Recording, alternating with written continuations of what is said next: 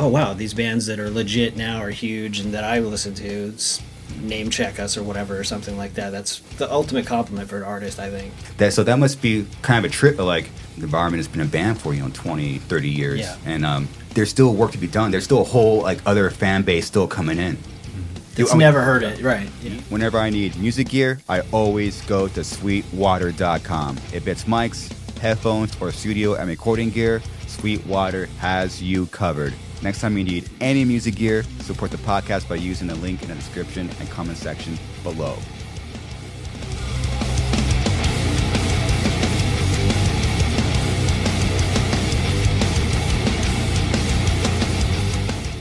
Klaus. Holy moly. Good? What's up, man? What's up, bruh? Well, today is a very extremely special episode for myself, and I am honored to have one of the heaviest bands on the planet, arguably the heaviest band on the planet, DEVOURMENT. I'm stoked to have you guys. Thank you. Thank you for the opportunity, dude. Thank you for to be here. Thank you for being here. I guess by coincidence, your bass player Dave lives pretty close to here, so that actually worked out pretty damn good. Yeah, we got to rehearse yesterday, which was cool. Yeah, gave us an excuse to live out here. Come to LA, hang out, and jam and hang out with you. Yeah, really. Dust off the cobwebs. Exactly. Yeah. It's been a minute, so we needed it. Even when you're on it, you still need to kind of like put it in some time. It's funny Absolutely. How quick it goes away. Like we haven't jammed in like a while, then it's like, oh, should we like touch up some stuff? Yeah. Oh yeah. Well, luckily we play death metal and kind of cover up some stuff, Extra distortion. Yeah. That's what I do. Downtune a lot. Downtune, extra distortion. That is literally what I do. Just a little bit more gain and boom. Exactly. You're not gonna hear the little things. Yeah. Exactly. Dude, so you guys were going. So you're gonna be on tour with Ingested, and that's gonna actually be coming here. And I was fucking pissed that I'm gonna be out of town. Yeah, on your own, doing your own thing. Yeah, I was pissed, and I was like, "Wait, is it day up?" Because I was literally gonna fly back out here. Oh wow! I was planning, but I have to talk. I have to. There's no. I'm not gonna not talk to them, but it was literally the same day on. It was May 20th. Yeah. Like literally that day, you have a show here, and then we have a show literally May 20th. I'm like, can't make it happen. But then I believe I was talking to you, Brad. Yes. Via IGDM, and made it happen. So again, I really appreciate you guys being here. Yeah, thanks, dude. Yeah, we're hyped. I've been talking to, like I said, Mark for a minute, Howman, and I've been a fan of you guys forever. So I'm like, you serious? Yeah. Oh yeah, dude. Because like, I mean, people get surprised or something by like whatever old school death metal bands or '90s death metal bands. Like, I've always like been one of those guys that like, kept up with the trends and whatever bands are playing. Like the new wave of like deathcore death metal bands, you guys in Whitechapel, and like the early 2000s. To me, it was like, okay, what's the evolution of brutal death metal? Kind of, where's it going? And you guys were that first wave of like, dude, it's different, but it's just as brutal. You guys got the chugs and the heavy shit, and it's like, that's legit to me. It's fucking awesome. I was stoked about it. So, and still, I was a fan, especially the first two records. Whoa. Yeah, dude. I've been listening to you guys forever. So. Wow, yeah, that was always kind of a thought. Like, did they even like the deathcore stuff, or like, are they listening to right. it? I mean, there's definitely. I was always curious about it. Yeah. There sure are purists in the scene. They're like, yeah, deathcore. And I'm like, I don't think most people listen to the one genre of music 24/7. They listen to the other stuff. I do, and I always have. So I appreciate, as long as shit's heavy, I'll listen to it. That's kind of my only rule.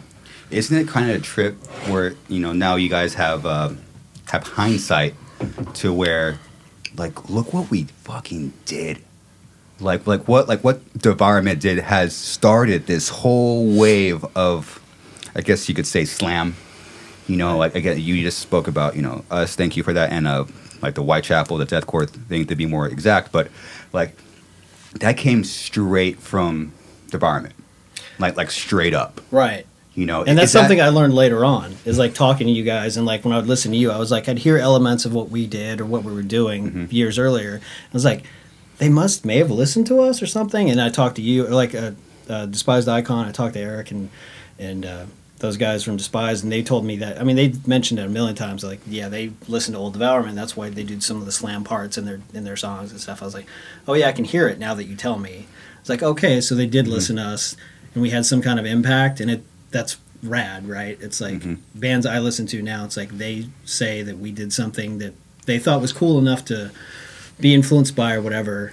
And it's like, yeah, it's cool perspective to, like you say, now, like 20 or 30 years later, removed, go, oh, wow, these bands that are legit now are huge and that I listen to, name check us or whatever or something like that. That's the ultimate compliment for an artist, I think, for me anyway. Yeah, and, you know, you mentioned, like, you know, the bands are now you started to hear about it, you know, oh wait, you know, they do this part because of you guys. I mean, that must be kind of a trip of, like, you know, the Devourment has been a band for, you know, 20, 30 years, and there's still work to be done. There's still a whole, like, other fan base still coming in.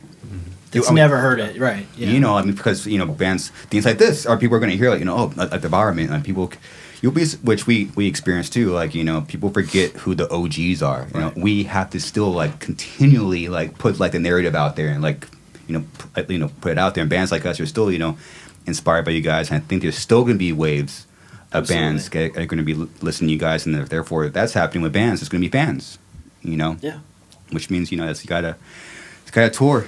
Exactly. You just got to get out there, put your stuff in front of people, and hope they like it or they don't or whatever. But just getting, like you're saying, we're playing with, you know, a deathcore band or whatever, and I know a lot of those fans that love that band, you know, have never heard us or heard of us before, and they may get exposed to us and go, I like this band, and this band does something similar, and they do it well. I'm gonna check this out when I get home, or buy their CD or whatever, you know, that wouldn't have otherwise.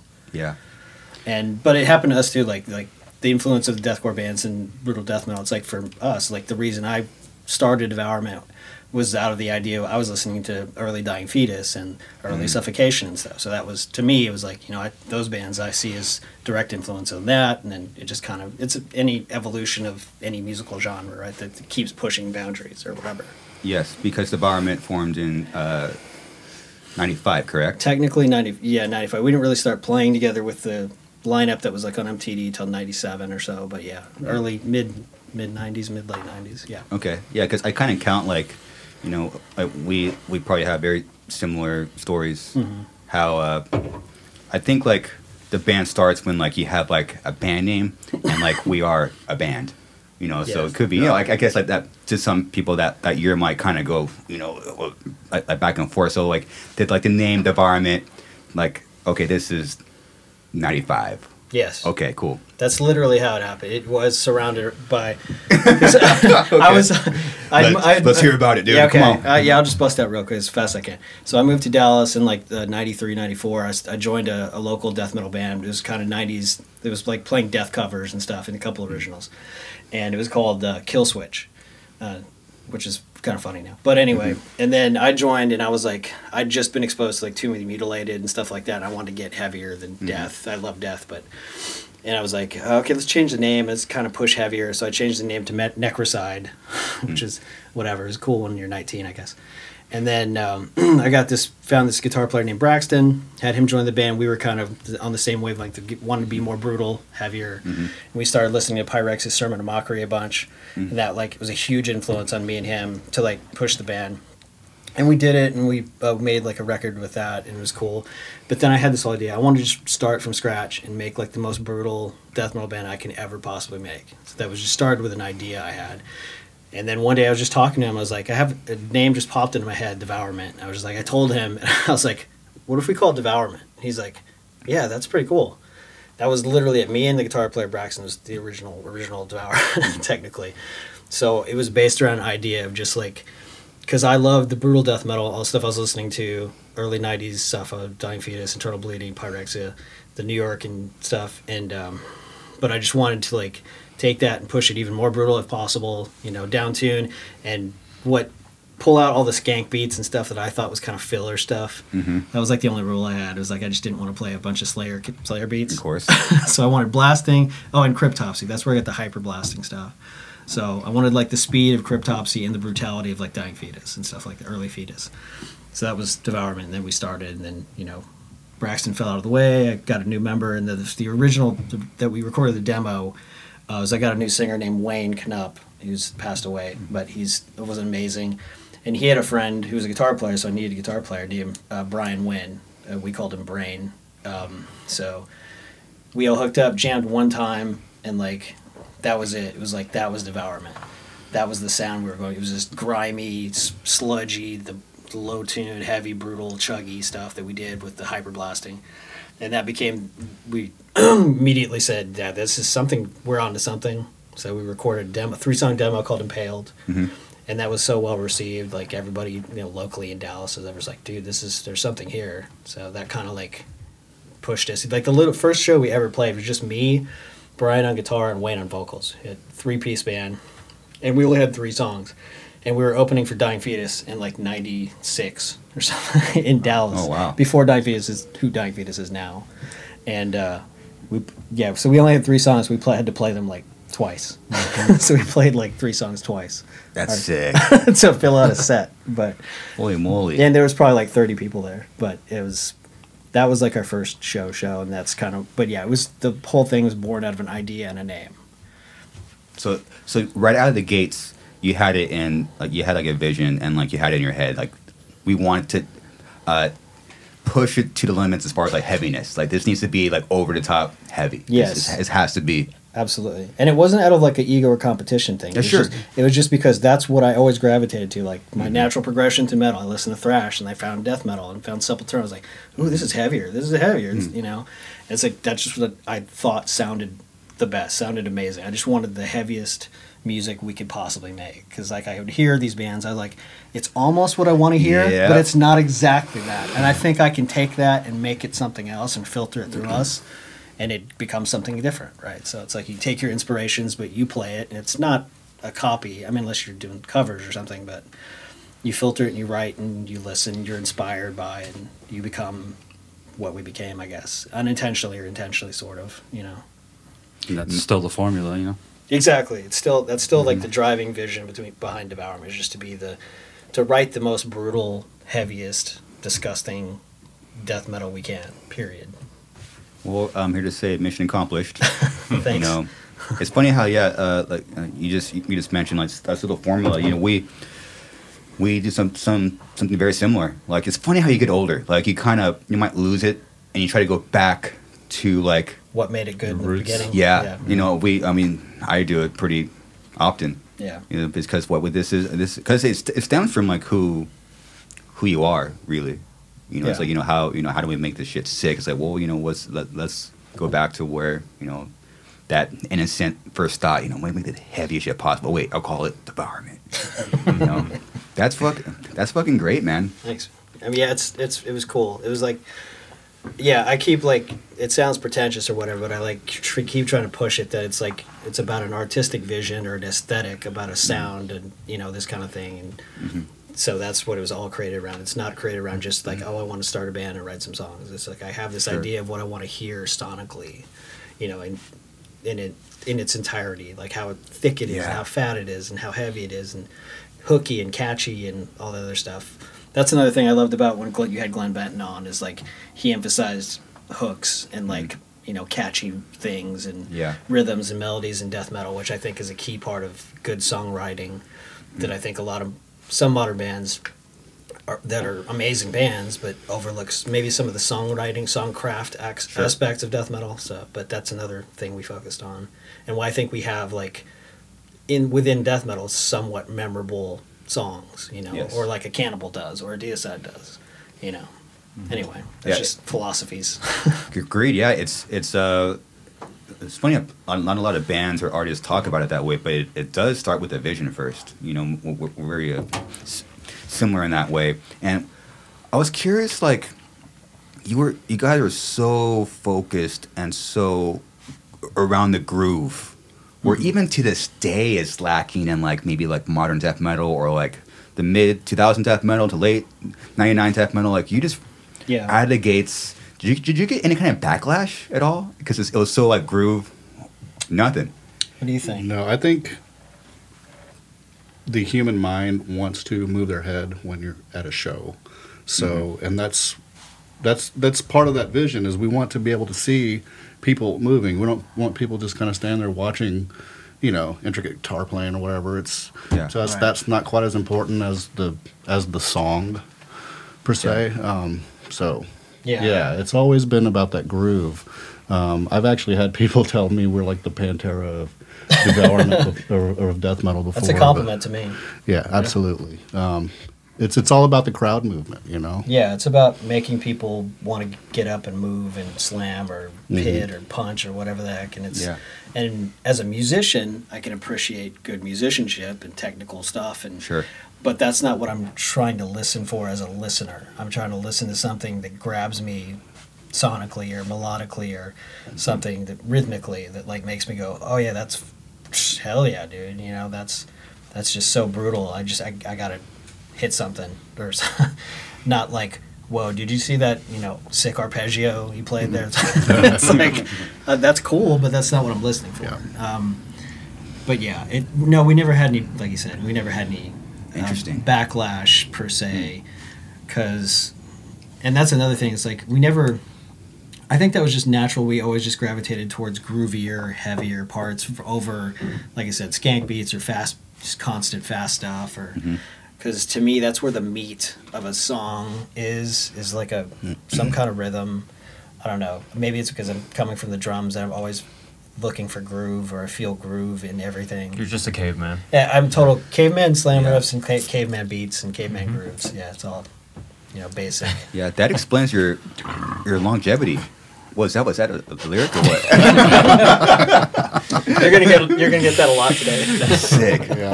Yeah, that really explains like the longevity of DEVOURMENT. Really focusing on the groove and making people move. You'll be surprised how many bands don't do that.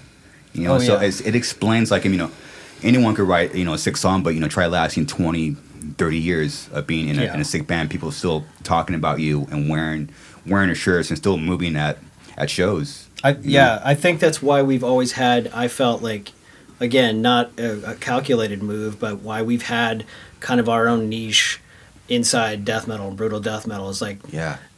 There are some bands that focus exclusively on groove. There's some bands that focus exclusively on tech, but there's not one that kind of blends it, I feel, in a way that we do it.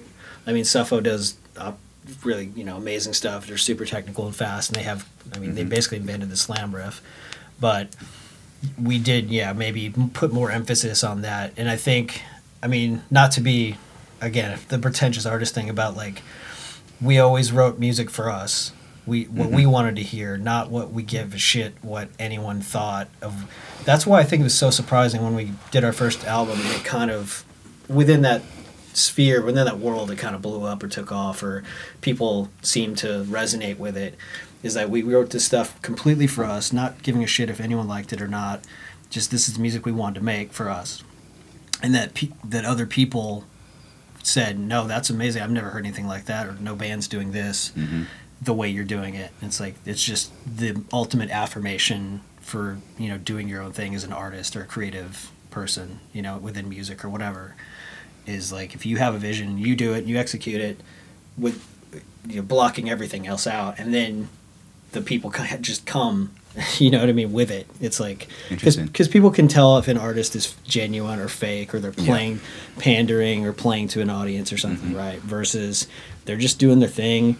And like, I like the thing they're doing, and it's because there was so many bands out of Dallas at that time we were playing with, shows with and stuff. They were doing records and they were great too, but they maybe were a little more derivative or didn't have as quite a unique niche or idea about how to do that kind of stuff. And we kind of felt like we did, and it kind of worked out for us, I guess, that way, that people singled us out of all those bands. Not as being the most technically proficient or best band, but like the songs were there and the idea was there that maybe wasn't in other places, Even then, you could still single out you guys. it just has such a identifiable sound. Right. It's still like, oh, that's Devourment. Yeah. Still, it can't. It's like, and you guys touched on like, you know, like the caveman, like just the very primal, and I definitely hear that in your music. Right. You know, and it's cause that's the kind of the toughest thing to do. Yeah. You know. I agree. That's a good point. Like, because I mean, people joke around and say that it's like the caveman riffs and Sure. slam, and yes, it's basic. It's 4/4 chugs and bobbing your head and all that stuff. And it's like, but I think again, what may have separated us is that we wanted to play dumb, lowbrow, heavy music. Yes. But the way we did it and the way we wrote it, we were very meticulous and smart about how we constructed that. You know what I mean? Mm. So we're expressing ourselves through this, the lowbrow medium, or whatever. But we're doing it in kind of a sophisticated way. We felt, you know what I mean? Because you can hear a lot of bands that play those type of riffs, but the song is just like 4 of that riff and then 4 of a blast and 4 of that riff, and that's boring after a while. And it can be. It's like, what's different? It's like it's the same type of riff. It's the same tempo and the same, but it doesn't catch with people the way some of our songs did early on, I guess. So, well, then that leads me to my next question. You know, how did you personally meet Ruben? 'Cause, I mean, talk about like a match made in heaven. You wanna do that? You know, you want me to do it? You do it. I actually had met Wayne, the original vocalist, many years ago when we were kids through another mutual friend. Wind up hearing them on KNON radio in Dallas one time. They had a phone number. I called it. Turned out Wayne was the guy that I had met, way back when. It was in middle school, really. middle school. Yeah, that's when I first met Wayne. Oh, wow. He wasn't a singer, we weren't. Yeah. No ambitions of being in a band or anything. Of course. But yeah, it was just funny, and wound up going over to their apartment. He was living with him and Hound, TXDM, Corpse Gristle Records. Our Svengali, our manager, the guy who came up with the Devourment logo. He drew the logo, the Hound. This guy Paul Haybear, we called Hound. He was a tattoo artist that kind of he had money and he liked our band and he kind of helped us out and financed us early in the beginning, and he was friends with us. So it was kind of he's kind of the unknown fifth member. Whoa. So shout out Paul. Yeah, so He's still doing stuff for Devourment Exactly. to this day. Yeah, sure. Whoa. Yeah, so kind of started hanging around and stuff and going to their practices. I was a huge fan, immediately when I heard the demo. And I was so big of a fan, I actually learned the lyrics and started going to their practices. Wayne many times wouldn't show up, so I just kind of grabbed the mic once or twice, and the rest was kind of history. I got a phone call from Brain a couple of months later. Hey, we're thinking about getting a new vocalist, and I was like, "You fucking crazy? Who the fuck are you gonna get?" He's like, "We're thinking about you." What? I just had to point out your clock says 138 right now. Oh, what the fuck is up, dude? That is sick, dude. Have you been waiting that whole time? I've been watching it the whole time. Yeah. That's why we changed the time to 1 o'clock, isn't it? Yeah. Oh, that's So we can do that. that is great. Great marketing. Thank you for that. So dumb. Holy moly. But yeah, I mean, that's kind of how we met, and the rest kind of became history. Because we were jamming with Wayne, like you said. I didn't even know I didn't know him at all. I saw him at our apartment that we lived at, like you mentioned, as some random dude that would show up. I didn't know who he was. I was like, he was some weirdo. I thought, get this guy out of here. and then, like you said, Wayne started having some issues with showing up and doing the work and writing. It happens. And then he just happened to be there one of the times Wayne wasn't there. They're like, get on the mic. And we were at a practice and we're just jamming songs. And I literally just grabbed the mic just to see what it sounded like. yeah, and we started playing. I had no intention of taking that vocal spot and anything else. And Nothing. oh, okay, none. So I was kind of shocked when Brain called me a few months later. Hey, it was like, what the fuck? It's because he got on the mic. We were, like I said, we were practicing. He got on the mic just for no reason. And me and Brian were like, Whoa. this guy's sick song. This guy might be better than Wayne. Like, Oh! like holy crap! I mean, you've heard him on MTD. The guy's nuts. Sick, Wayne yeah. is Sick. love Wayne. He's amazing too. They're both god tier vocals, Yeah. but like we heard him, he was like Sick. he smoked us, and we were just like, call that guy. call him. Call that weirdo back. Yeah, call that guy. That is nuts, dude. And this was like what, like how long before we recorded the album, MTD? It was like, I want to say sometime in early 98, late 97. Yeah, so like less than a year Yeah. before we were gonna go record our first album. So when Ruben came in, like, were you guys already in the process of writing that record? I mean, so were you already writing it, or did Ruben come in and then you started writing that record? So when I joined, they were in the middle of writing Postmortal Coprophagia, which is the third track on the album. So they had already had the 3-song demo. Yes. And those 3 songs made it to the album as well. So technically they were kind of halfway through the writing process Yep. Okay. already. It's kind of a good time to come in. Yeah. Or like, because you still have time to put like your stamp on it, you know? Sure. So okay, so that leads to my next question. So what was the writing process for Molesting the Decapitated? Because that's like literally the record. I mean, you know, like what was that? What was that process like? Were you guys in like a room in the garage jamming? And like how, like what was? Yeah, it was like I said, when we first jammed, me and Brian ever jammed, it was at his house in Haltom City. It's outside of Fort Worth, Texas, and he had a little garage in the back. We jammed out there, and that's where we started writing the first songs for the demo, the 3 songs. And then when we started trying to fill it out for MTD, yeah, it was the same deal. Me and him, it was kind of like a James and Laura situation. He'd come in with riffs, I'd come in with like rhythm ideas and beats and stuff, and we'd kind of mash them together for the most part. And like, so I felt like he's a good riff writer, and I felt like I was a good song arranger, as far as like constructing, you know, the parts and where they go and how long we should play X and Y and that kind of thing. So that was pretty much most of it. And Kevin Clark also had some riffs. Our second guitar player at the time came in with you know, a few riffs here and there. I can't remember which songs specifically, but the gist of it was me and Brian Wynn writing all the songs together. Makes, like I said, riffs and just ideas and putting them together, playing and working them out. You know, old school. Straight up old school. Old school, dude. Working them out, probably some fights, probably some. Oh, absolutely. Probably some Yeah. bickering. You suck. You're out of the band. No, then you come back Absolutely. the next day, and then right. Okay. Yes. Yeah. Yeah. Dude, that's just the way to do it, man. You got to hash it out. Yeah. You know, you're just there writing, and you're just blasting fucking brutal Yeah. death metal, and like, you know, you're just playing death metal for hours and hours. Exactly. You know how? Let's say like a normal day. Like how long was like a day? You know. Of like writing. Yeah. We'd usually jam for like, I don't know, 3 or 4 hours at a time, and Wow. just construct, you know, probably work on 1 or 2 songs at a time in terms of like arranging and constructing. Because like I said, he would come in with a bunch of riffs already, and then we'd kind of massage them and work them into stuff. Occasionally he would come in with like an almost completely written song. Like Devour the Damned, I think he mostly had completely written when he came in. So it was just me learning it and making tweaks here and there.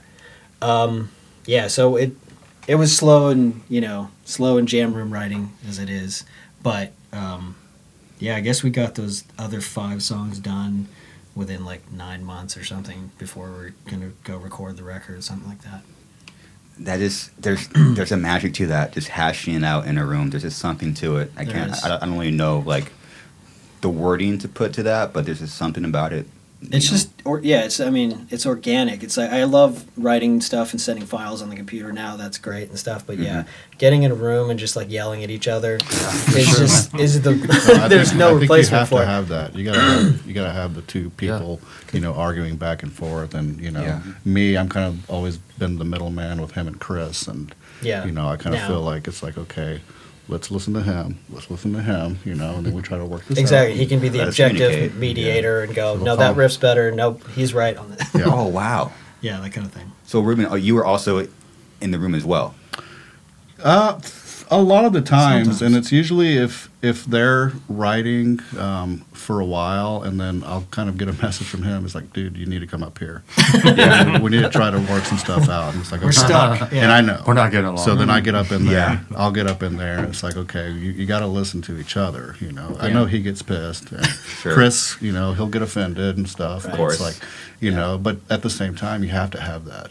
Otherwise, you're just gonna have, in my opinion, a crappy record. If everybody's like, "Oh, this is great," It's gonna be I sterile. know, It's yeah. just not. It's not gonna have the edge. Exactly. Yeah. You need that creative push and pull. Totally. Yeah. Yeah. It just adds an unexplainable something.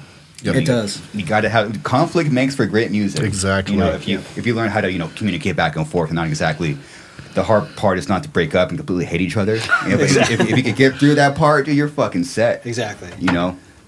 Okay, now we need to get into the record cover. You got to talk about the cover. Do we really? Jay, we don't have to do it for a No, lot. no. I'm just kidding. But Jay, I love it, dude. I don't even know if Google will even find the fucking cover, man. Oh, it's right there. The uncensored version. Yeah. It's right there. So the uncensored version. Who came up with this cover? Was it Mike? No, that's actually a real photo.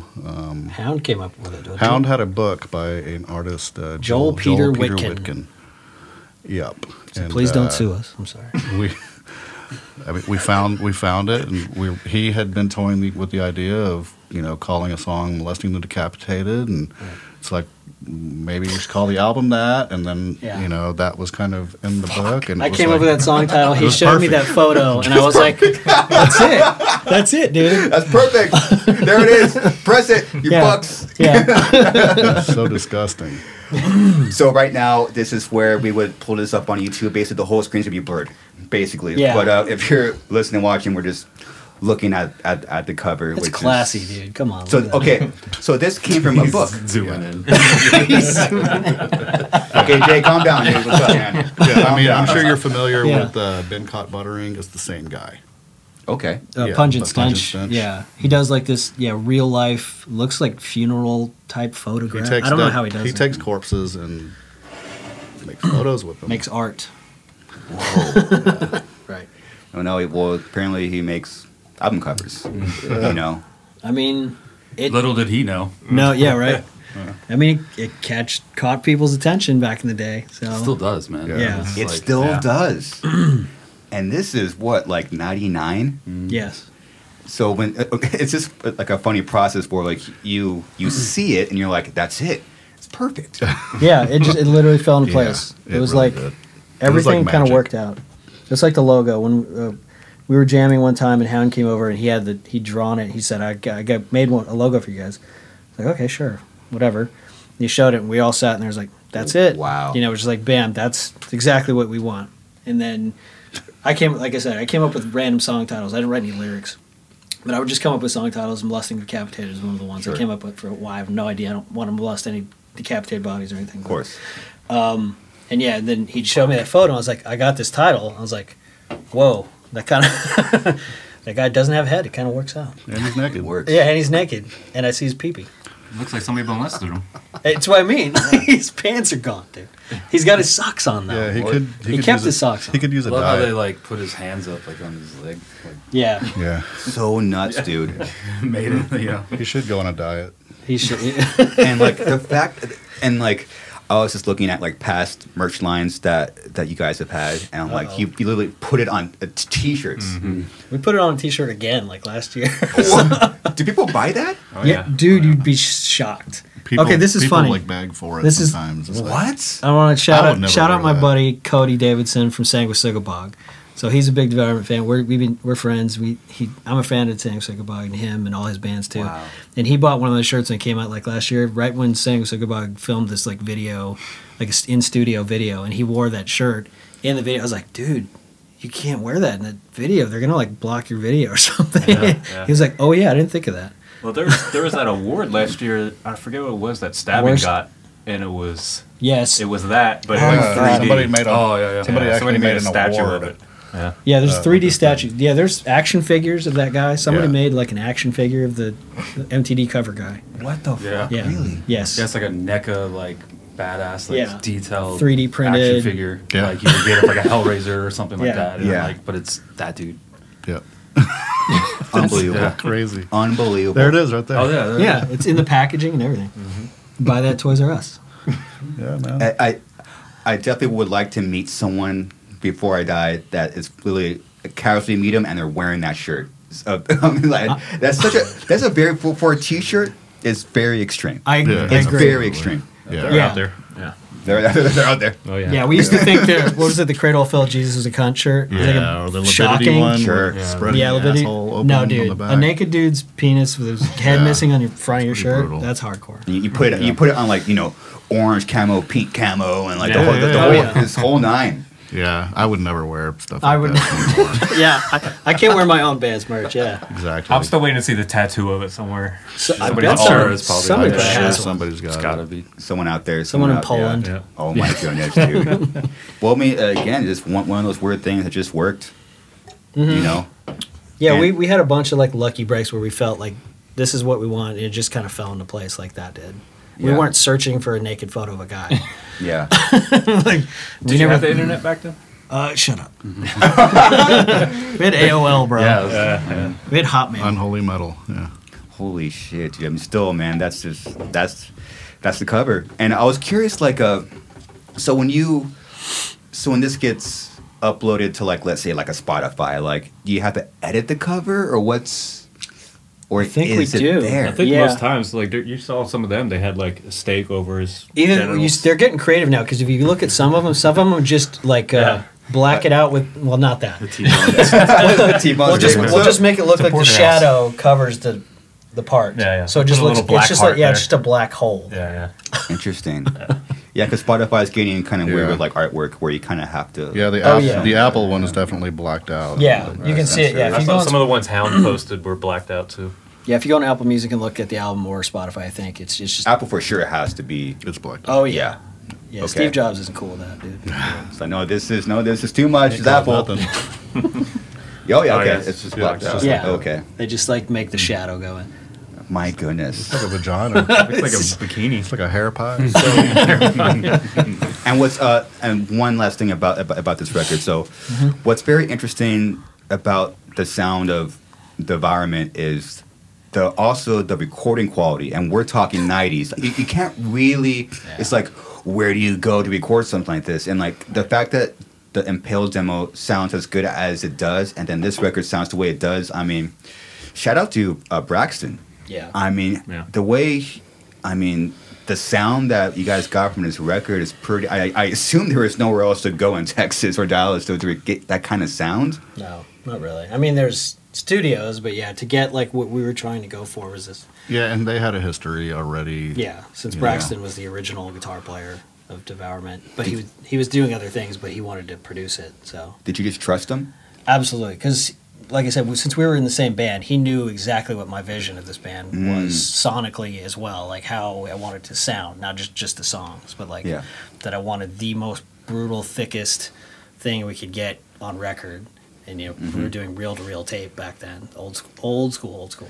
Yeah. So yeah, we trusted him completely, and we weren't disappointed when we got the masters back. We were like, "Yep, that's Whoa. exactly what we want to sound like." So What did you think when you first hear it? It's always like, wow. That's exactly because that's the first record I'd ever played on or done anything with, and it's like to get that back, and then to also be like stoked on it. Yeah. And like It's hard to do. We did the thing I wanted to do for years, and it's in my hand, and I can listen to it, and it sounds amazing. It's like that's the best feeling, right, ever. Yeah. So Yeah. How is the reaction? Like what? I can tell you because I grew up on the East Coast, right? So Yeah. I was listening to that when it came out, and it like totally blew the scene apart up there. Where me and my friend would go to shows, and we would walk out because so many bands were copying that sound. Whoa, We're just like really? another Devourment ripoff, and we'd just walk out. Like, Really? Yeah. It just totally changed everything up there. So you guys also experienced like the copycat thing. It's just like the record comes out. I don't know if they did, but I did. see, that's the funny thing is like it's not like now. Back then, since we didn't communicate a bunch on the internet, it was mostly still through like tape trading and snail mail and stuff like that. So we didn't know that stuff. We knew we liked it, and we knew our local scene dug it and was kind of blowing up there. We had no clue. People like in other parts of the country liked it as much as that's what I mean. Like coming back and like finding out all these bands listen to it. We had no idea. We knew it did well in that our little small, pond in Texas, and that was it. We didn't know. The first thing I knew that like made me go, oh my god, we did something for real, is like I was obsessed, like I said, with Fetus and Cryptopsy and all this other stuff, and somehow Cryptopsy in Canada got a copy of it, and John Levasseur, the guitar player or whatever at the time, sent me a handwritten letter saying it was amazing and it was innovative, and also I was like, oh my god, I was like, one of my god level inspirational bands just sent me a letter and told them that this record we just did, that was like, okay, maybe we did something, you know. Yeah, not only people talk about Cryptopsy, but they've been around for a long time doing death metal at a high level. Absolutely. Like high level, like what, Non So Vile came out early 90s? Yes. But like I was People forget, dude. The record before that was Blasphemy Made Flesh. That's the record that like I heard and I was like, what the shit? That's literally the record that made me decide to put what we call whatever at the time hyper blasting or whatever in Devourment. That's why we have so many, our blast parts are all like stupid fast. That's straight Cryptopsy. Straight up Cryptopsy. Wow. Because I like and that's, I mean, I tried to do all the kinds of blasts. You start out, you do the bomb blast, the Cannibal, Mazurkowitz, do the hammer blast from Suffo, do the old school Morbid blast, whatever. When I heard Defenestration, the first track on Blasphemy Made Flesh, on a cassette that somebody gave me from Cryptopsy, and I heard that shit was like 300 BPM or something stupid. I was like, what is that? Is that even drums? Is that like human? Then I just sat in my garage and trying to play that song for like ever, and then I came back to start Devourment with these guys. I was like, this is what we're going to be blasting. Fucking hyper shit. It's like, none of this. No, hyper blast. Yeah, it's going to be, if we're blasting, what's the point of blasting? I want to go as fast as possible. Pull up that cover, Jay. So. Yes, there you go. We were, that's not it. Is that it? No. Oh, you're talking about none, so that's Blasphemy Made Flesh. That's the Is one, it? yes. Oh, shit. Okay. Yeah. Yeah. I mean, it made what a record, dude. Yeah, it's amazing. Legend. Yeah, shout out Cryptopsy. The OG Cryptopsy is one of the most extreme, brutal bands ever. And what year did this record come out? 93, 94. Jay, can you check that, please? 93? That's so. Are we going to guess 94, 93, something like that? 90. I'm going to guess. Yeah, 93. Because I remember hearing it, and I'm pretty sure I first heard it in like 95, and it had already been out. So I think it was already been out for a while. Yeah, I think so. So I'm thinking about Non So Vile. That came out like mid 90s. Yeah, it feels very mid 90s. Non So Vile was like that. Yeah, that next level where we were like, holy god, these guys were amazing before. Now they're just like 94. next level. 94. November 94. Jesus. 20. Wow. Were you born yet, John? I was 9. Yeah. I mean, I was listening to Decapitated in freshman year of high school. Like, Yeah. I was listening to like, Slipknot and all that kind of shit back then, Yep. like big into that. And I heard that shit and I was like, Yeah, it's all those memes of like. so it was over, you know what I mean? Like, Yeah. It's like those Change your life. yeah, pretty much. meme pictures you see of like a kid told like Slipknot's the heaviest thing I ever heard. And they play, like, so, and then their head explodes. Yeah, I was like, I was 13 years old. Yeah. And I was like, never would have thought I'd be jamming with you guys, Like, fuck. It's crazy. Yeah, it is true. Crazy life, huh? Yeah, man. Nuts. We were. Now I'm thinking about the conversation we had with Defeated Sanity a while ago. We were talking about, and also Diego from Discord, shout out. We're talking about unique blasting, and there's what we're describing. There is the Cannibal Blast, where you put the banium on it. There's the Suffo Blast, right? I just heard about called the Offset Blast, where it's I call it like a Euro, like immolation. Yeah, it's like the snare is between Kick snare. Yeah, Yeah. It's like that one. So that's Diego calls it an offset, and I failed to bring it up then, and I failed as a host. But Devourment has their own blast. It's the fucking first blast. Oh, festering. It's like a Like a buzz roll. That's you literally took what Cryptopsy did and put your own twist to it and made a Devourment blast. That's literally what I was intending on doing. So that it worked out and people like respond because like since no one had ever done it and I never heard it on a record, I was like, either people are gonna laugh at this, or it's gonna, it's gonna be stupid. People did though, but in a good way, Yeah. No. Yeah. Because I did that, and then I pushed it even further on one of this. I would start doing the thing I call the press buzz roll blast or buzz grind. Buzz grind. Oh my goodness. Yeah, which is literally just a buzz roll Yeah. over Yeah. kicks and stuff. But and that was before I heard anyone doing like gravity blasts or any kind of stuff like that. So I was like trying to invent my own little thing. But yeah, the festering thing, that song did start with that beat. That's how we wrote that. I was like, I have this idea. Can we Yeah. write a riff around that? Yeah. And it worked out. And Brain's like, yeah, let's that'll work. Yeah. Well, I mean, it's really cool to hear the history of it. I didn't know you got it from Cryptopsy. It's fucking sick. I mean, Cryptopsy are also goats. Yes. You know. Flo Monnier from Cryptopsy was, and Dave Colross, the drummer of Malevolent Creation at the time, but he was also in this band called Disgorged from New York, and and then Suffocation eventually. Those Steve are my two Ashheim? favorite. Yeah. What's that? Steve Ashheim, maybe. Yeah, definitely Deicide. I love Deicide too. Always have. How do you say his last name? I always thought it was Ashheim. Okay. Didn't Glenn say thought to Steve Glenn told you how to Asim or say it. something? Asim, Because yeah. I mispronounced it on camera, so I felt like We an all idiot. did. And Yeah, then he corrected me. Nobody said. I stand corrected. It's his too. Yeah. fault for having a weird ass last name. I was like, what you get. how do you say that? God, don't say it wrong in front of him. Oh, there you go. Yeah. Steven. Yeah, Glenn's intense, man. He is, man. Great guy though. Yes. You know, there's a complete opposite. You know, you don't really know someone until you sit down and talk to them. Yeah. It's like, you have like these preconceived notions, and you hear the rumors, and you see someone and you talk. I to say them. that's the best interview I've ever seen with Glenn Benton, by the way, your interview. Well, The most informative, best. You got more out of him. Like, that was the most entertaining because I don't know, a lot of people like that came from the 90s death metal scene, like me and Ruben. Like, back then, like pre-internet, tape trading, all that stuff was like all these bands had this mystique because nobody really knew them, right? Yeah. And they were never.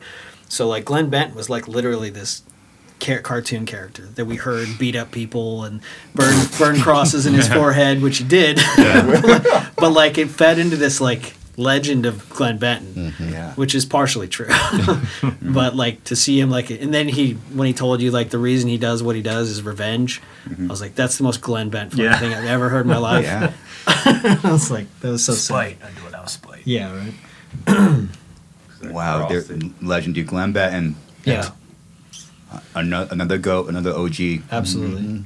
Yeah, I'm still going. still going, dude. Still going. Yeah. They sound amazing though, still. That sounded fucking phenomenal. Saw him that night. I was like, oh shit! Turns into Glenn Benton. Like it was like he turned into like a demon. Yeah, just the It was switch like goes on. Switch, and it's watching like, wow, it's the same person. Yeah, some of those 90s bands, you see them, you're like, okay. And Oh, then some, you're like, that's what it sounded like in 93, Yep. or whatever. And that's, Deicide is Yeah. killing it, absolutely.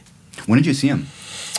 I think, we saw them at MDF, Maryland Death Fest. We played there in That may have been 2020. No, we time played I've with them seen at Hellfest and 2019. And Hellfest. We played, they were both, at both. But we watched them at MDF. Like, I watched their whole set. I sang the whole thing. I was like, I was like, I know every word, dude. And so, say this mother can go demon. I'm like, dude, it's so amazing. Yeah, they definitely sound like an influence on you guys. Yeah, yes, but the mid-tempo death metal stuff that we do in our songs was straight up Deicide-ish, Dead by Dawn type Yeah. grooves and stuff. Well, I got to say, as a fan and a fellow musician, it's really cool to see like you guys with like a solid lineup. Because you were gone for like 3 records, Yeah. so it's Yeah. cool. It's cool to see like you guys back, and it seems to friends. Yeah. So Yeah. It's worked out really well. We're really happy. what did you think when Ruben went on? What's that? Ruben went on to still deal. Were you Oh. pissed?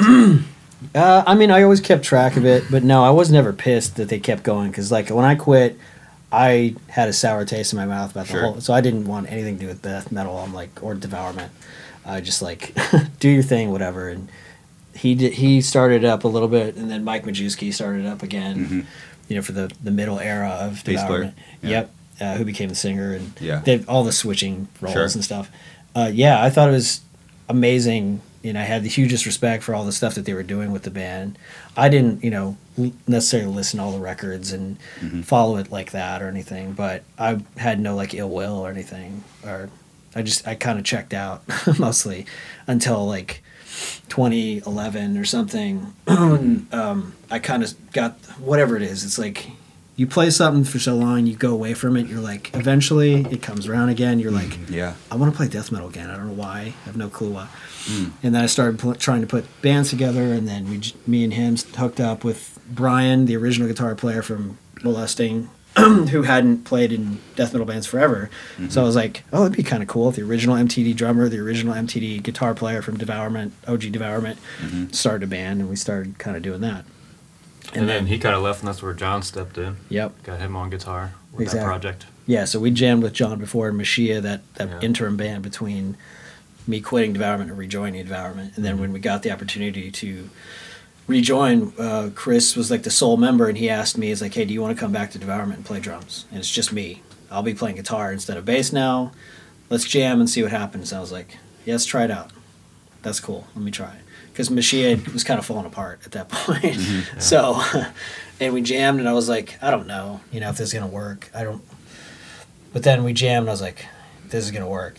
It was one of those situations, again, where you just get in a room with somebody, and you play, and you're like, that's it. That's what I'm looking for. Everything just fit again. And we've been going since 2013, 2014? 2014. We had our first tour and reformed. And, I mean, obviously, like, one of my things was, like, I was telling Chris, if I rejoin, can we get Ruben back on vocals? And he was like, it was like, bring it all the way back. I was all too happy to oblige. Yeah, and we didn't know that, though. I didn't know that because he hadn't sang in what? I hadn't sung in forever. 15 years. There was things about Molesting where it was like, I didn't really like the way the vocal came out. But then I started thinking about it, this is my chance to kind of fix, right those wrongs and fix all that. And, so I was pretty nervous, but, in the end, I came to that first practice and it was like, oh, this is it. Just like you said, It felt good. Yeah, well, yeah. I could tell you were nervous, too. That was funny because I was asking, you were like, I don't know, man. I don't know. I don't know if I can do it. Then it was like, I could tell from our perspective, too. And me and Chris jammed and he showed up, got on the mic, and we jammed like one song or something. He was like, yeah, we're back, dude. I think we're back, man. Old John Wick. I'm thinking we're back. I think we're back. Yeah. Yeah, because Ruben, you've been playing guitar for years. Oh, yeah.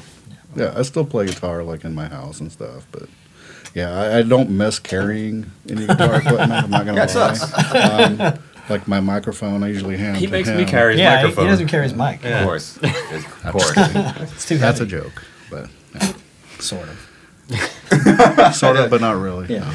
No, dude, it's great that you got the OG lineup. You guys are going on 9 years. That's solid. It's crazy how long it took you guys to get, like, this is like a solid lineup.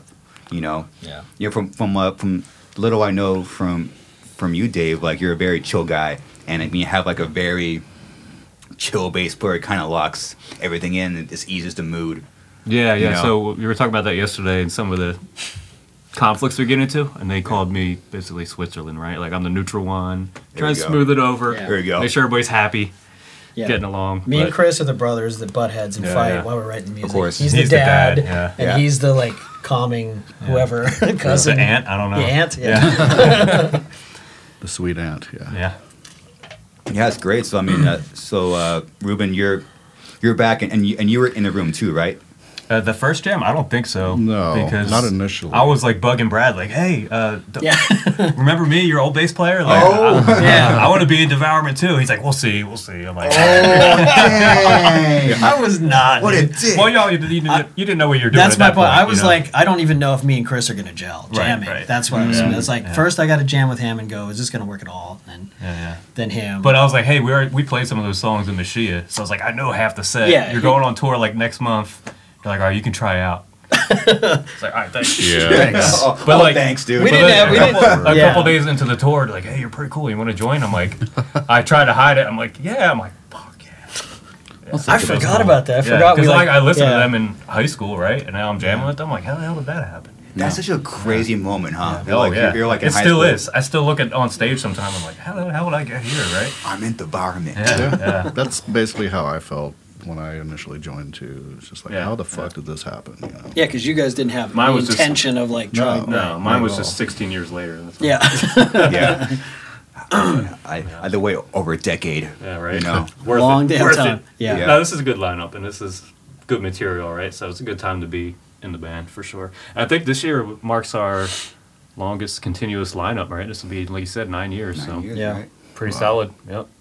Very solid. No, just so I take you guys are communicating and being friends. 'Cause it's really cool to hear like the backstory where like it really you were with Ruben and Dave, like you were a fan first and then you joined. Yeah. That's such an interesting way to join a band. I don't know what that's like really. Right. Yeah. Because we're just like Yeah. oh this is it. You had an idea. You did your thing. And you- we just- you didn't try to like. That's that's really cool, man. Yeah, hell yeah. You didn't try to weasel your way into a bigger band. Or, Not yet. No, I'm just kidding. Oh my goodness. Oh my goodness. Let's not. Here he comes. Yeah, it's like, Yeah, right. Dave, how long have you been living here? Only less than a year and a half, dude. Less than a year and a half? Yeah, yeah. Oh, shit. Like the end of 21, I moved out here. Were you East Coast or what? So East Coast, but then I was in Texas for like 10 years. That's how I met up with them. Mm. Yeah. You're like, I gotta, you know what? I'm gonna have like a life plan just to join this fucking band. I wish, right? just gonna follow them everywhere. Worked out. I'm gonna move around Dallas. Yeah, you know? yeah. That's fucking sick. Yeah. I'm pretty ignorant about the Texas metal scene. How was like the death metal scene like in like the 90s and early 2000s?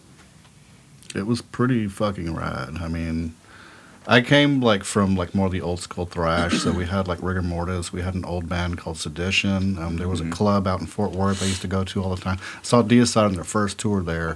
Whoa. It was called Joe's Garage. But yeah, dude, we had Prophecy. We had Mietas. We had Century. Prophecy. Prophecy. Yeah. Yeah. Yeah, prophecy. Some of the heaviest vocalists out of anywhere I've ever heard come from Yeah. Dallas for whatever reason. yeah.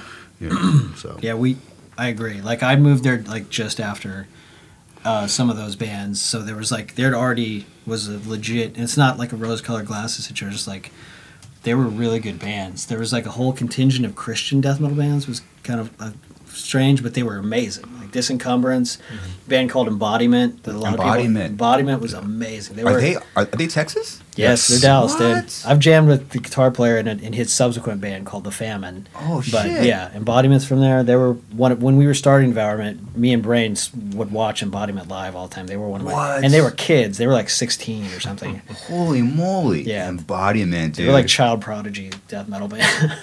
They were killer. But Dude, yeah, that's sick. Embalmed and I mean yeah, Embodiments.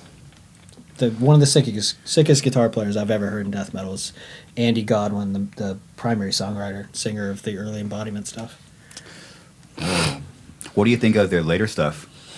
I liked it. It's just, I mean, the reason I got into them is because of their heavy stuff, because they did it so well. But I respect them for like changing. I mean, everything they wrote, even when they changed styles, was good because he was such a good songwriter. So I listened to it, and when they had the different eras, and like when they even morphed back into more metalcore with The Famine, it was still good. The riffs were amazing. So that's why I was like, yeah, I want to play some of this stuff. This is between me like rejoining, trying to do full-time death metal again. So it was a good like entry point for me to kind of get back into heavy music. So Oh, I wow. just want to point out your clock says 2:13, and that's the Slayer song. stop it. It's also Jeffrey Stop. Dahmer's, Just turn that thing around. Jeffrey Dahmer's Yeah. apartment Don't number. let Dave see the clock anymore. What's next? 666. really? Oh, yeah. Well, this clock goes to 666. So let's make this podcast for 4 hours. Come on. Go. All right. Hit it. Let's do Wait, it. isn't 213? It's about Dahmer, wasn't Yeah. it? It's his it's apartment, apartment number. number. Dude, Good show. I did not know Embodiment was from Texas. Yeah. Now you know. Yeah. DFW. I guess it's something about Dallas that's just brutal vocals, huh? I don't know what it is, man. It's a barbecue. The barbecue, the tamales, or something. I don't know. But the heaviest vocals, yeah. Yeah. I mean, Oh my Yeah, goodness. 'cause it's most of totally those true bands- too. Phil Holland, dude. Phil Holland, Wayne. the Prophecy, the original Prophecy singer. I'm not gonna say me, but Ruben. Me. I'll say Ruben. Ruben. Of course. Wayne. Wayne Knupp, yeah, absolutely. Yeah, I don't know. You're right. A lot of those bands had a very big focus on just really brutal, heavy stuff, and they were good at it. Sick. So good at it. and I don't know how that compared to like other scenes at the time. Like we only knew the California bands and the New York bands. That's basically, you know, Sappho and Pyrexia, and then we heard Disgorge like on their first cassette. Matty We're Way. like, Matty Way. We're like, yeah, that's fucking sick. Because we'd start getting lumped together like as the two most brutal bands at the time or whatever. True. They had a obviously different approach, which we loved. We were fans of them. They were fans of us. So it was kind of big, you know. I'd talked to Ricky Myers, the drummer, back then and stuff, and I think we played one show with him. I can't remember. Anyway. That's a brutal show. Yeah, it was cool. Speaking of brutal show, there's a tour that I want to see happen. I want it to be Cannibal Corpse, Devourment, Defeat Sanity, and make it the heaviest tour we of all want that time. too. Yeah. Somebody call us. Have you guys ever done a tour with Cannibal? Yeah, we did a couple of weeks with them across the U.S. and 2010. we did like a few dates in Texas prior to that. Okay. Yeah, that was with the different lineup. That was probably like the Conceit the Sewage era. Yeah, maybe Butcher? Unleash. Maybe yeah. Unleash. But, yeah. Because you did the Wow. Cannibal tour first, right? That was the first full tour you did? No, we actually did the cattle That was decapitation first. back to back. Okay, and cattle cattle was first, and then Cannibal. Cannibal. Then you had a Dying Fetus tour scheduled. That's right. You went in alphabetical order.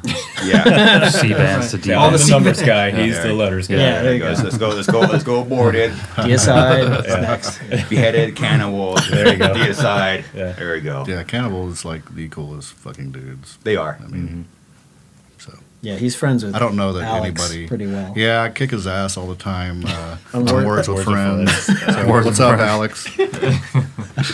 I think that's a big part to their success. Cannibal. they're one of, if not the biggest death metal band on the fucking planet. I think it's because they're so cool. They're just cool. They're cool. They're just cool dudes, man. Yeah. And They're they've cool always and they sounded tour a like lot. Cannibal. And, and they tour a lot. But they've maintained that Cannibal sound. It's like a Slayer kind of situation, I think. If you hear a Cannibal record, you know what you're going to get. It's Exactly. going to be good, right? It's gonna be good. It's hard to be consistent, dude. It is. Especially when talking death metal. I have this conversation all the time with people. It's so hard to be like an extreme band and have that consistency and still stick out, you know? Yeah. You guys have it. You know, I was listening to the band, your record that came out in 2019, Obscene. Obscene Majesty. And Yeah. there was a word that bubbled up in my brain.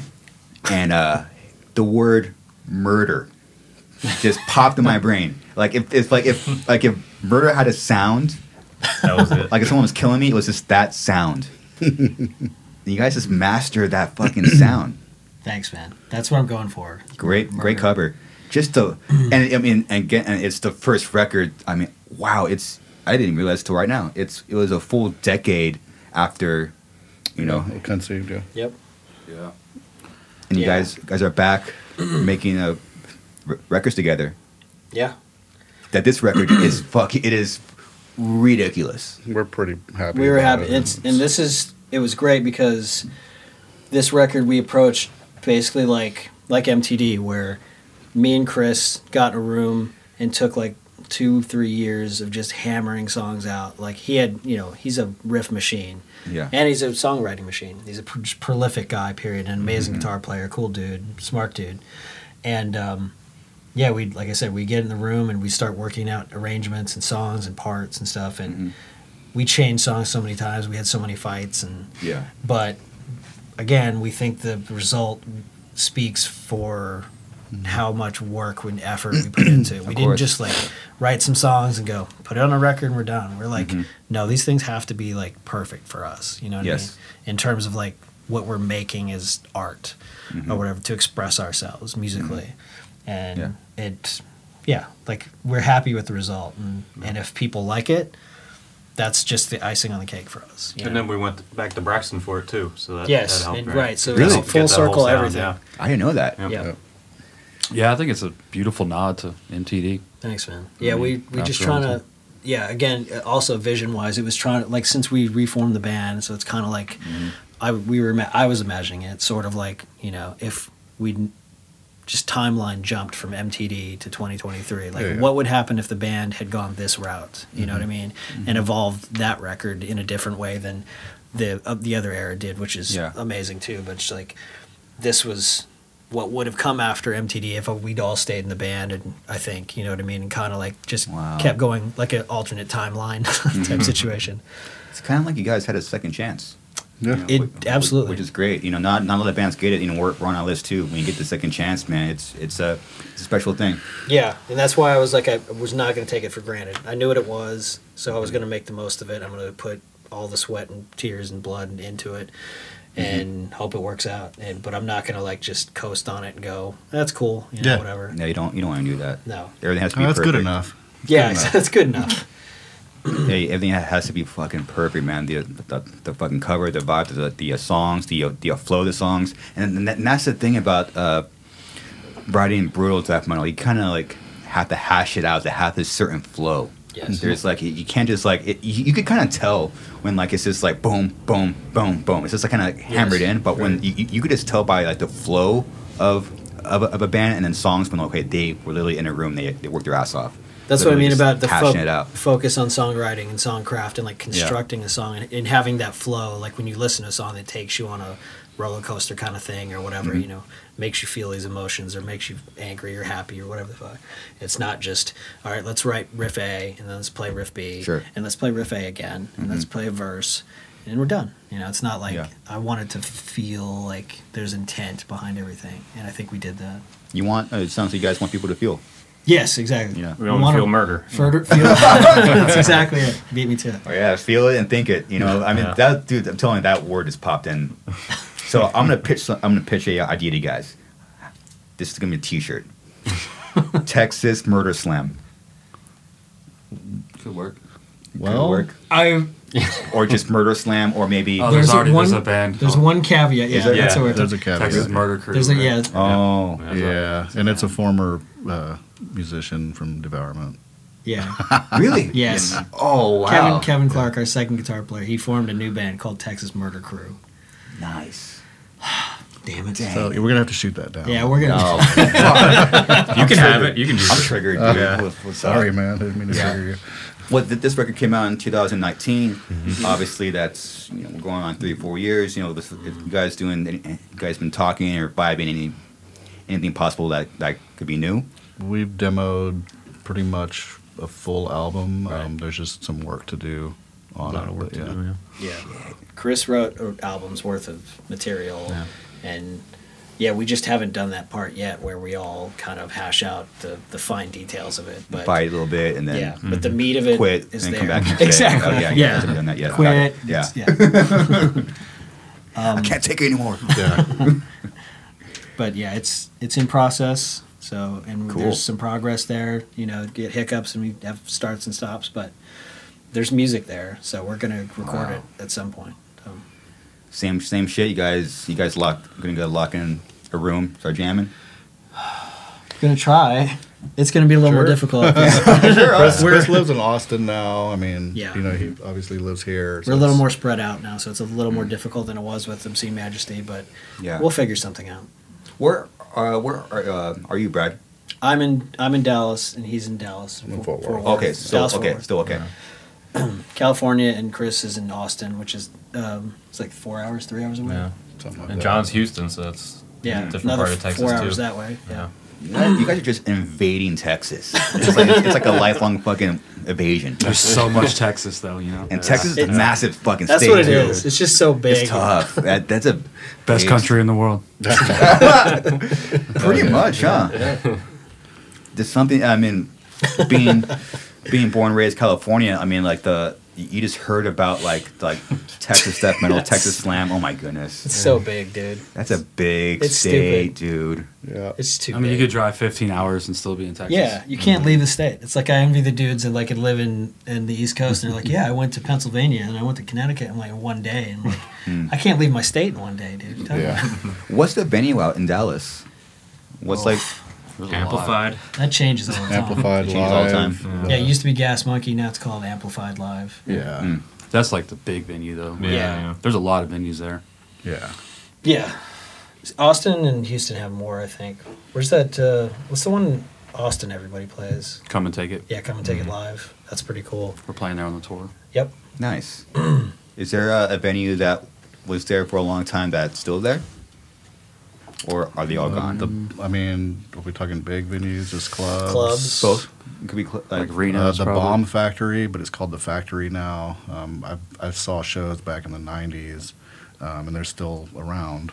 Yeah, like all the clubs we used to play in the 90s are all gone. There's no like, Most all of them. Yeah. yeah, it's not like Well, Atlanta where you have the Masquerade that's been there since I was in Yeah. high school and stuff. Yeah. You know, we don't have any. Yeah, we But- had the Galaxy and Yeah, Curtain Club. And yeah, all the places we played back in the day with early Devourment are there's not there. They're not there. House of Blues has been there forever. If we ever get to play that, Amplified Live has been there for like 10 years, maybe something. Yeah. You guys will. After we put it out right now, Put it out in the universe. Yeah. Cannibal Corpse take out Environment, Defeat of Sanity, heaviest tour of all time. What the fuck? Throw on Mortician too. Yeah, Mortician. Yeah, I'll talk about Mortician. a heavy band, dude. Yeah. Yes. Remember they're on the. Remember when Relapse, which you guys are also signed to, which is fucking sick. They did this genius idea where they put out the Contaminated. Yeah. Compilation. Yeah, such a cool promo compilation. I found of Nazem about that, Exhumed. Yep. Man, what a fucking and Mortician was one of those bands. Yep. Yes. Yeah, I think that's how I first heard him. Was like one of those early compilations of Relapse. I was like, "What is this?" It had everybody on there. It's dude. like 5 minutes of a horror movie, then this insane song after it. 2 minutes of music. Yeah, they have like like a 2.0, a 3.0. Oh, sick. Dude, Relapse is a legendary. Yeah, it's The OG's Relapse OG. Slayer Like- logos. Yeah. Oh my goodness, dude. Yeah, if you got signed to Relapse, you just knew that the band was going to be sick. Yeah, man. Like early 2000s, all those bands on Fetus and Sphella Carnage, and I mean, Malignancy for a while. yeah, just worship that Yeah. shit. You know? Yeah, they just had the heaviest stuff. Skinless, Scandalous. Scandalous. Exhumed, yeah.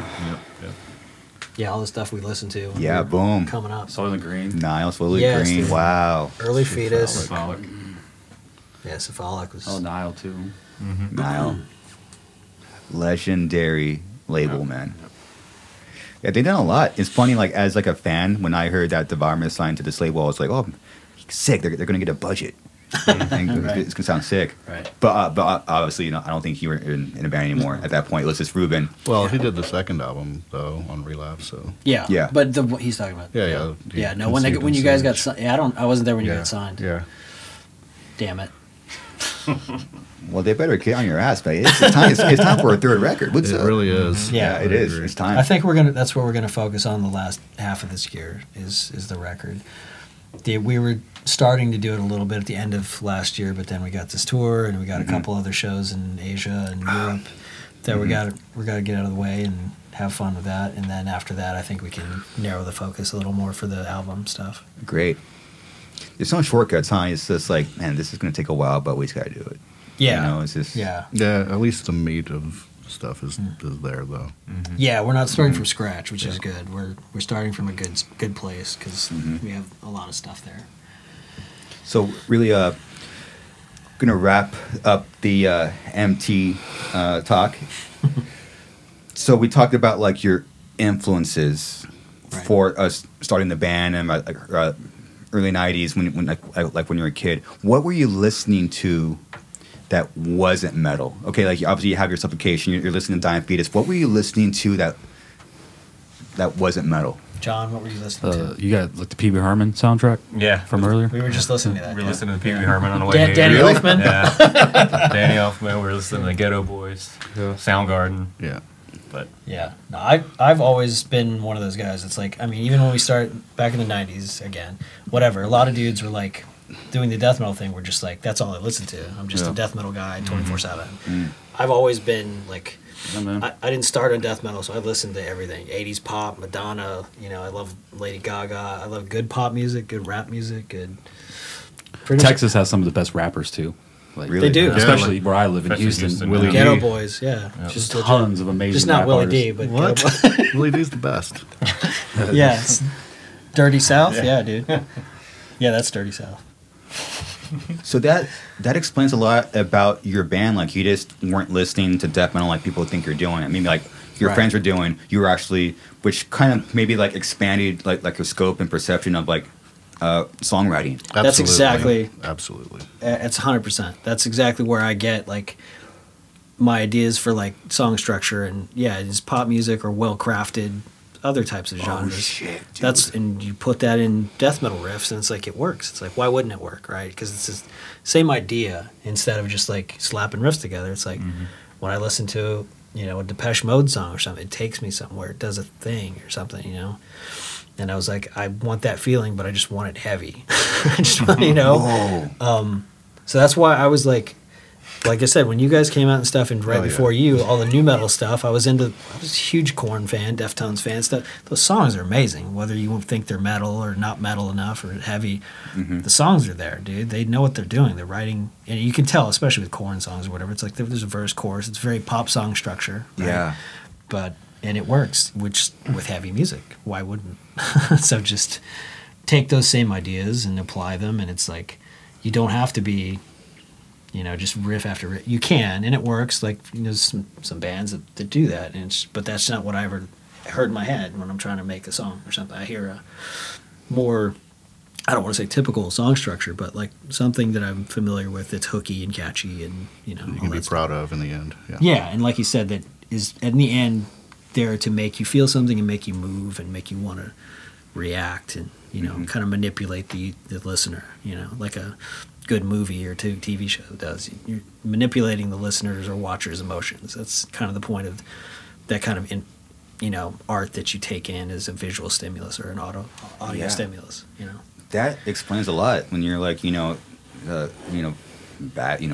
in the day you're listening to Fetus, but you're also listening to Depeche Mode, which makes you kind of find your own sound when you combine it with let's say death metal, obviously, and then it's what a special time. Like we're talking like '98, and you're writing like one of the most important seminal records of our entire genre, right? While also like new metal is bubbling up, and you just described how like you were a fan of Korn and Deftones, and maybe subconsciously had a influence. No, absolutely. Yeah, that because I remember specifically they were just like you said, they were just coming out right at the time we were starting to do our thing too.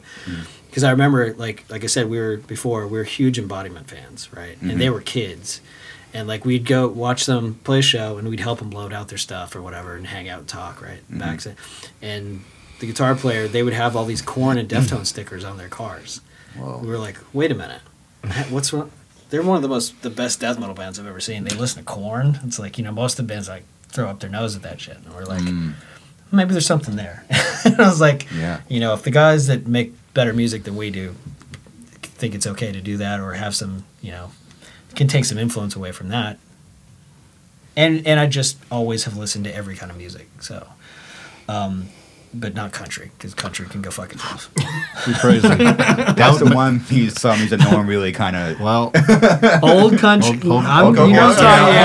Let's split hairs. Our country. Here we go. I was pretty much raised on like classic country and bluegrass, and Hank Williams, Hank Williams, old Cash, all that stuff's cool. But not Shania Twain. I was huge into blues. Yeah, that's not country. That's what I'm saying.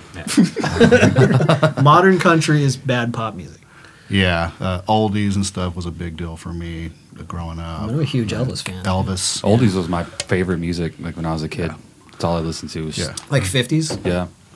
Yeah. Oldies music. Same. Yeah. So we're starting to see the relationship. There you go. Look at Elvis. Dude. Look at that dude. Wow. The king. So he's got Ruben's hair, dude. We gotta win this race. That's ripping right there, dude. Wow. Yeah.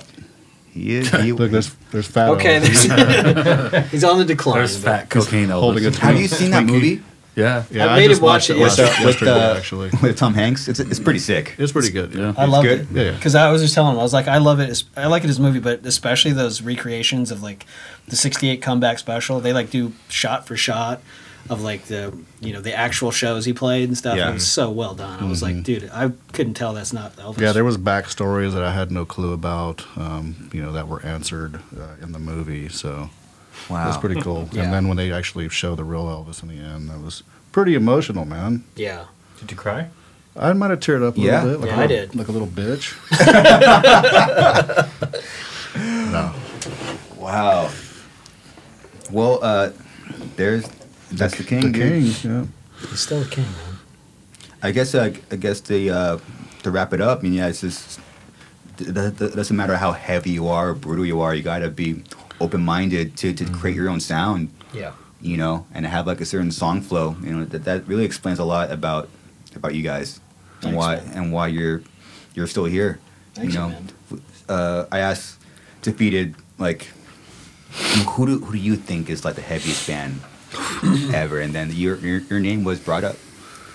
You know, We saw that. Yeah, that's an honor. Yeah, in itself. thank you guys. it's so cool. Yeah, We're huge Yeah, man, fans. shout out to Defeated because those are our boys, man. Absolutely. We love those guys. great guys. I mean, yeah, I mean, bands like you know, Suey, like listen to you guys. You know, but what you Devourment is literally like, if not the heaviest band on the planet, and you paved the way for us, and all these bands that are out right now would not be anywhere like without you guys. You guys are like the goats to me for like the whole heavy genre. Thank you. Of like, you know, deathcore and that's exciting because it's just, you know, people are still getting into deathcore, and they're just gonna find you guys. Like, you know, wait, no, like, it's Right. cool you like us, but this is where we came from. Like they were playing slam, if not heavier than us. Because it's funny how you're trying to do heavier stuff, and that's what I'm doing to you.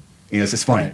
Right. it's just so like Yeah. it's nuts. But I mean, I have to say this publicly. I mean, thank you for everything that you guys have done for heavy music, and still here writing music that we could look forward to and jam. You know. Thank you so much, man. Yeah, Dude, absolutely. it's the ultimate compliment when somebody you admire as an artist thinks you did something worthwhile as an artist. You know what I mean? So it's like that's all I've ever done this for, and it's like, and that I can't ask for anything more from that. You know, it's like I accomplished what I wanted to accomplish with this music, and like people You didn't appreciate do it for revenge. I didn't. I'm sorry, Glenn Ben.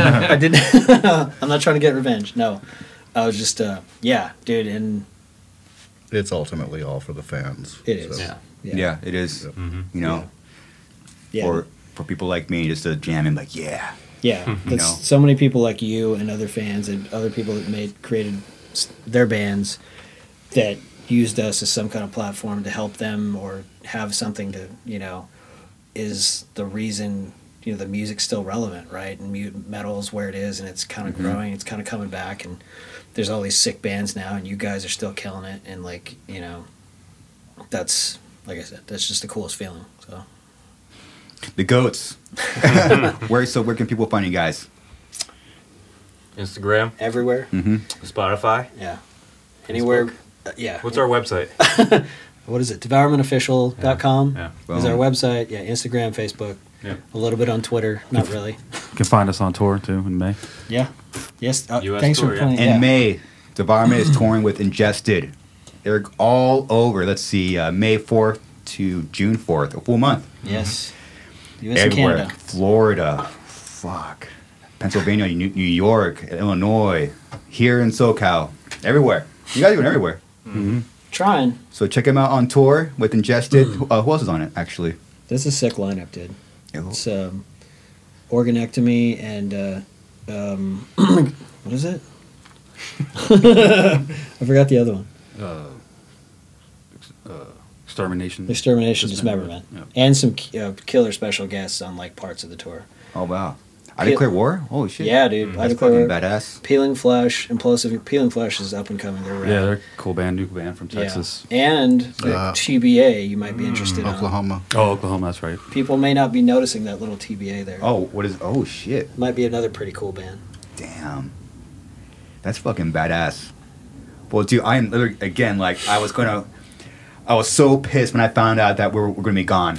And I was like, I hit you up on IGD. I'm so glad that this conversation worked out and people could actually hear your story and where you guys came from and where like the heavy genre came from, you know? Yeah. I think this conversation was awesome. I learned a lot. And yeah, thank you guys for being here. Appreciate you guys. Yeah, man. And, Thanks for having us, man. This was awesome, man. Thanks again.